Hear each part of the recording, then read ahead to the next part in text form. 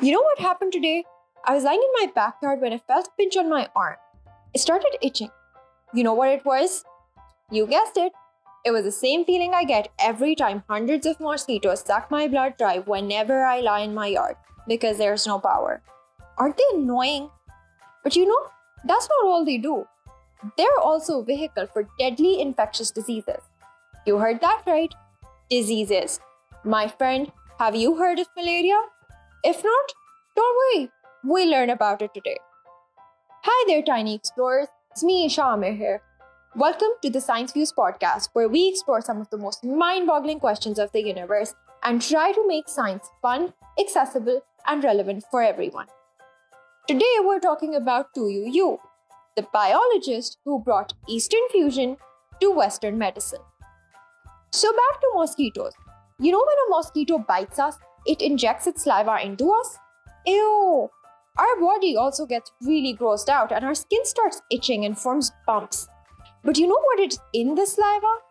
Many small living things that can cause diseases or infections. These are called parasites. And one of these parasites is a malarial parasite, and that is called Plasmodium. What a big name for such a small thing. Let's switch gears now. You know our body is made up of small compartments called cells? These cells do all the work for our body. Yay! Go cells! Now, our different body parts are made up of different kinds of cells. Our skin is different from our blood, which is different from our hair. And all of them are made from different types of cells. One type of cells that make up our blood are called red blood cells. So easy to remember, right? Well, red blood cells are very, very important for us. They carry oxygen all around our body.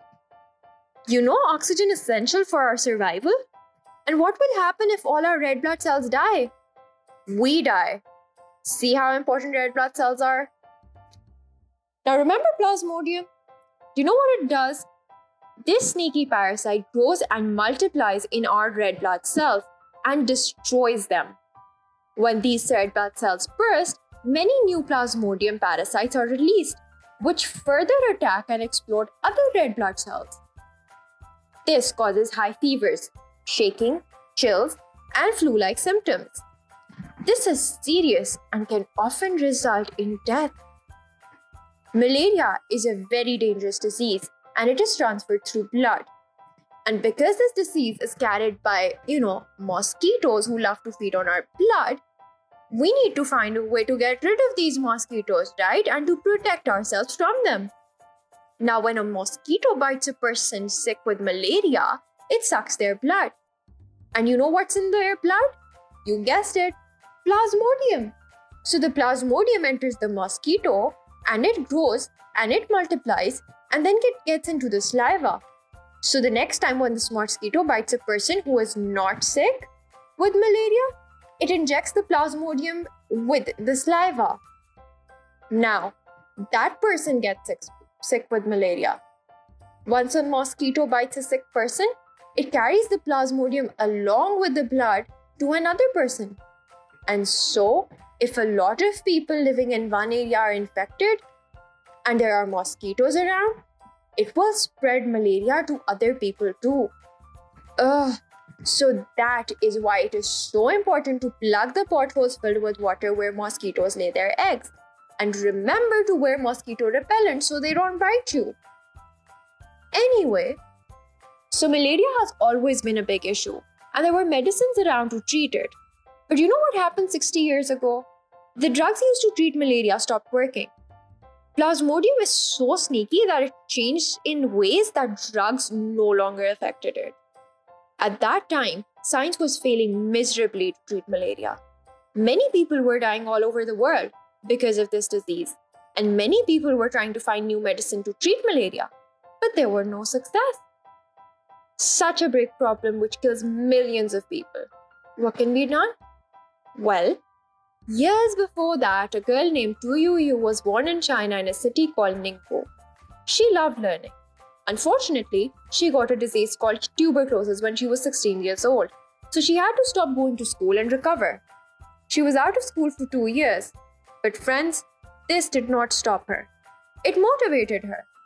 She thought to herself, I am going to pursue a career in medicine. I will help people so that they can survive deadly diseases. With this goal in mind, she attended Peking University to study pharmacy. Here, she learned to extract chemicals from plants that have healing properties. When malaria became a big issue, 2UU started building Project 523. But hold on, what is Project 523? It was a research group working to look for drugs to treat malaria based on traditional Chinese medicine. 2UU started reviewing traditional Chinese books written in ancient China. From this, she collected information and recipes and started testing different chemical extracts on rodents with malaria. She failed again and again, but she didn't give up. Finally, she found a chemical called Qingao, from a plant called sweet wormwood. Now, these plants could cure malaria, but she figured that they weren't always effective. She was confused. What should she do now?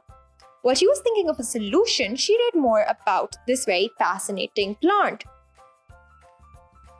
Now, she read about it in a traditional Chinese book, which instructed to immerse it in water and squeeze out the extract. You know, friends, what she was doing differently? She was boiling herbs to extract chemicals instead of squeezing them out. High temperatures due to boiling might have been destroying the chemicals. She thought, aha, how about I do something that doesn't use high temperatures? So she started extracting the medicine in a different way. Now, the chemicals were not damaged. She said, great, but would this treat malaria? To figure this out, she tested the chemical in rodents and monkeys who had malaria, and aha, all of them survived. So, 2UU thought, awesome, this is great medicine. But would this work in humans as well? Let's see. One concern was that this might be toxic. To check this, she volunteered to try the medicine herself. That requires guts. Luckily, it did not affect her. So, she used the drug to treat 21 malarial patients with her team. All of these patients survived and recovered. How awesome is that? She wanted to bring this medicine to the public as soon as possible so everyone could benefit from it. But before that, she had to figure out how to distribute it. One way was to make it into tablets. But oh no! These tablets didn't work in malarial patients. What went wrong? When 2UU looked into it, she found that the tablet was too hard, so it didn't split and dissolve when patients took it. So she said, how about I put it in a capsule instead that dissolves in the stomach? This way, it would split and therefore would easily be absorbed. When she tried it in patients, it worked and all of them recovered. These capsules were made available to the public and they saved millions of people from malaria. And these tablets are in use even today. So, my friends, this is the story of how 2UU saved countless lives. Because she solved such a big problem for humanity, she has received many awards by various governments and organizations. And she is the first Chinese woman to win a Nobel Prize, which is the most respected award in science. How awesome is that? Her story gives us two very important lessons. One is that we should never give up when we face problems or failures. Can you guess what the other lesson is? It is that we should approach a problem through a diverse lens. She solved a big problem with a traditional medicine approach, which pure science could not figure out for many years. This is also why teamwork is important. Because all of your team members bring diverse experiences, which could help you tackle the problem from different approaches and solve it faster and more efficiently. So, my friends, you should value everything you learn. Own those experiences and use them in how you solve your problems. With this important lesson, I will sign off. See you next time. Take care. Allah Hafiz.